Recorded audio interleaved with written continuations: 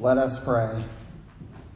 Open our minds to understanding, teach our hearts to love, and strengthen our wills to carry out the mission of your word. Amen. Today's first reading is from Isaiah 7:10 through 16. Again the Lord spoke to Ahaz, "Ask a sign of the Lord your God. Let it be deep as Sheol or high as heaven." But Ahaz said, "I will not ask, and I will not put the Lord to the test." And he said, "Hear then, O house of David, is it too little for you to weary men, that you weary my God also? Therefore the Lord himself will give you a sign. Behold, the virgin shall conceive and bear a son, and shall call his name Emmanuel. He shall eat curds and honey when he knows how to refuse the evil and choose the good. For before the boy knows how to refuse the evil and choose the good, the land whose two kings you dread will be deserted." And today's gospel reading is from Matthew 1:18 through 25. Now the birth of Jesus Christ took place in this way. When his mother Mary had been betrothed to Joseph, before they came together, she was found to be with child from the Holy Spirit. And her husband Joseph, being a just man and unwilling to put her to shame, resolved to divorce her quietly. But as he considered these things, behold, an angel of the Lord appeared to him in a dream, saying, "Joseph, son of David, do not fear to take Mary as your wife, for that which is conceived in her is from the Holy Spirit. She will bear a son, and you shall call his name Jesus, for he will save his people from their sins." All this took place to fulfill what the Lord had spoken by the prophet. "Behold, the virgin shall conceive and bear a son, and they shall call his name Emmanuel," which means God with us. When Joseph woke from sleep, he did as the angel of the Lord commanded him. He took his wife, but knew her not until she had given birth to a son. And he called his name Jesus. This is the word of the Lord. Thanks be to God.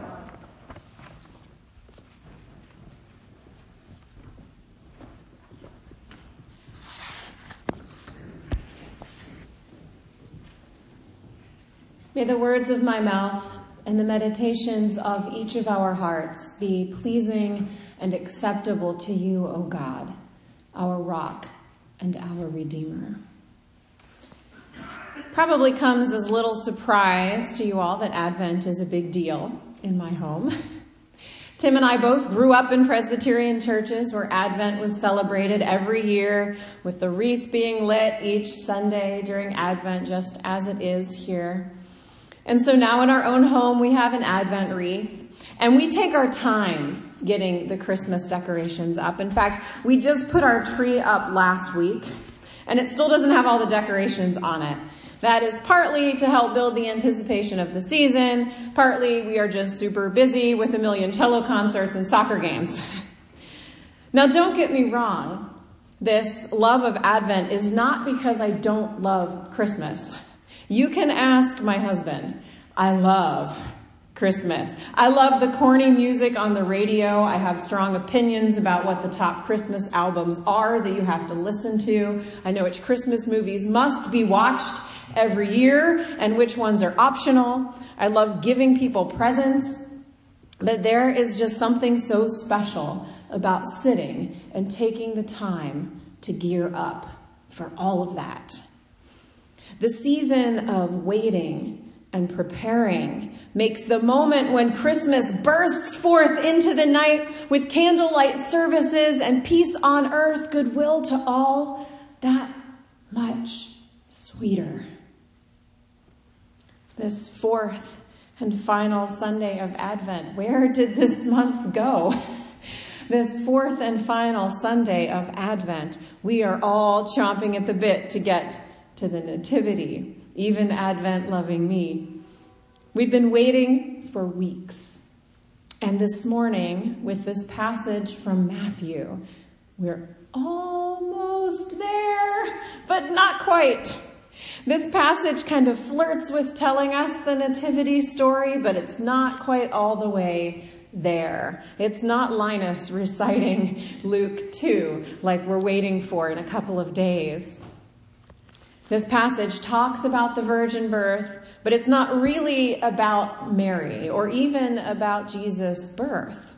We still hold off on that part of the story for a few more days. Today, in this passage from Matthew, we look at the human man who took in Jesus as his son. The man Jesus called Daddy when he was growing up.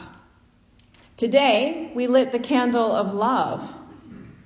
And in this passage from Matthew, we see that love is hard and it is not always predictable, especially the love that God has for us. In this passage, one of the very few that tell us much at all about Joseph's character is about Joseph's response to God's call. It's also not just about how great Joseph is. As in most call stories, God calls someone who doesn't have it all figured out yet. On all of the Christmas cards, Joseph and Mary have giant, shiny halos of light around their heads, but they had to grow into those halos, just like the rest of us do. Now, a little background on this passage is helpful to understand Joseph's predicament and his response. This is one of those places where the gospel writer Matthew assumes that the audience knows the entire Old Testament really well, including Deuteronomy, which most of us do not, because Deuteronomy is not the most riveting book of the Bible to read. But according to the law set forth in Deuteronomy 22, if a young unmarried woman, like Mary, was found to have committed adultery, she was to be stoned to death. In fact, even if she had resisted the encounter, she was to be stoned to death for not having screamed loud enough to be rescued from the perpetrator. That seems pretty harsh. I have a feeling most of us in the room have at some point in our lives known someone who unexpectedly became a parent as a teenager. It's a story even older than the book of Deuteronomy. And thinking about that person perhaps puts into perspective the severity of Mary's presumed situation. By the time Joseph was planning to divorce Mary quietly, the penalties had been softened a bit from the time of Deuteronomy, but they were still harsh. If Mary were found to be pregnant while still betrothed to Joseph and not yet married, the penalty was a public trial for adultery and possible stoning. And for Joseph, the punishment would just be shame, serious shame. Joseph was already, at least in part, responsible for Mary's care at this point. They weren't actually married and living together yet, but a betrothal at that time was a legally binding arrangement. And the only way he could get out of it was by divorce. But Joseph was a good man. He was a kind man. So rather than make a big fuss with a formal adultery trial, as was fully within his legal rights, he decided to be kind to Mary and to divorce her quietly. This would save both of them a scandal and would possibly save Mary her life. At the least, it would save her a great deal of public shame. Joseph, her betrothed, but not yet her husband, still decided to show grace and kindness to Mary, who was probably a relatively young teenager at the time. He didn't have to. In fact, nobody would have thought less of him if he'd let this go to trial.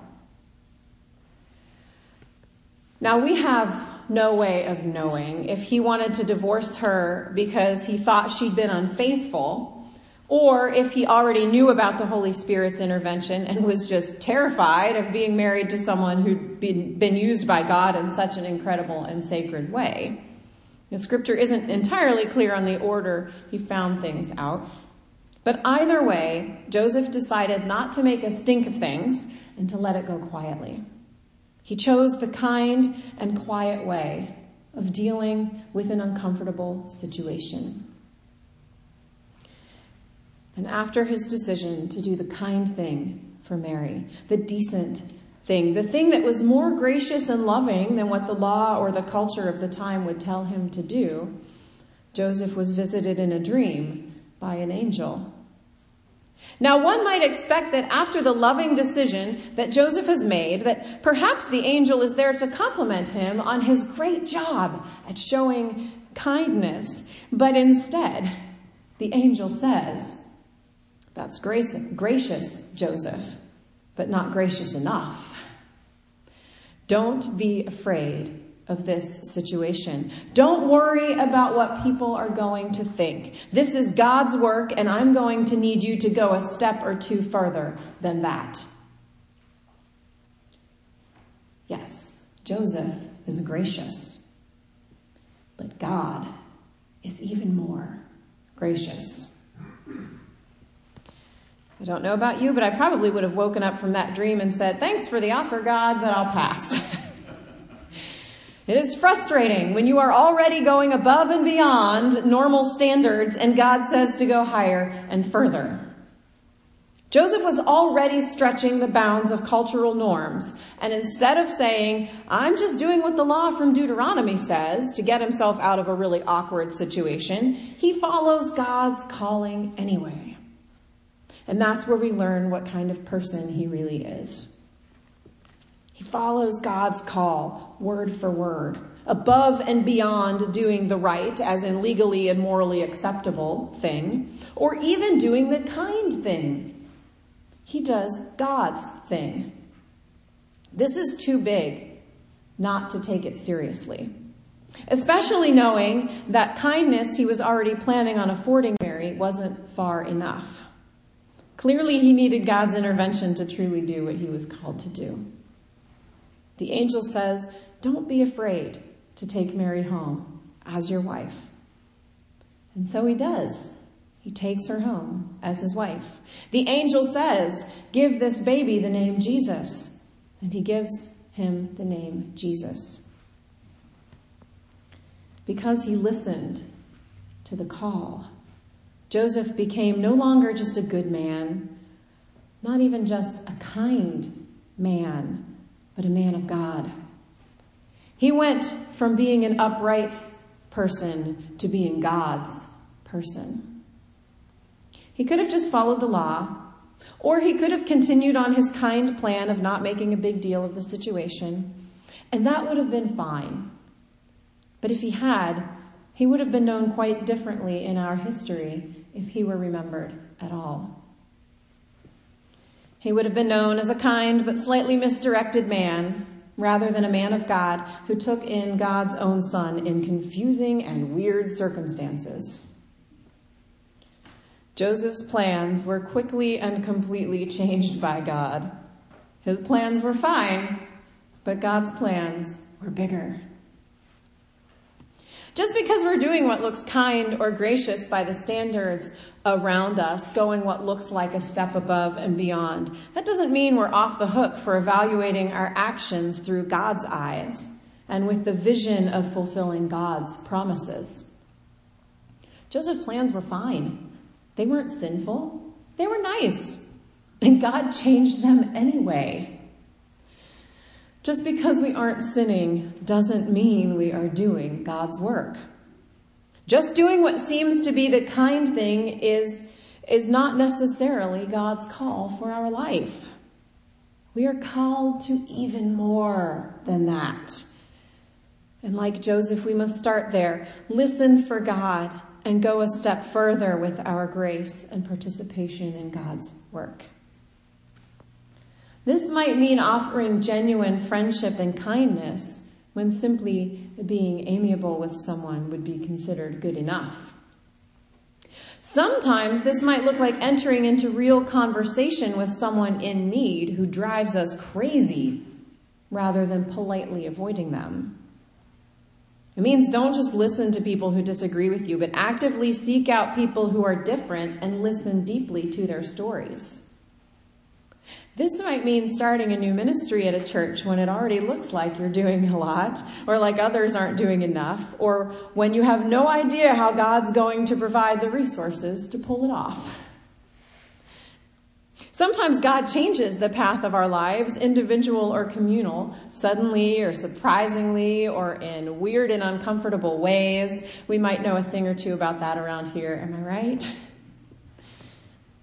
Sometimes just when you think you're exactly on the right path or you're at least close, God swoops down and says, "But there's more."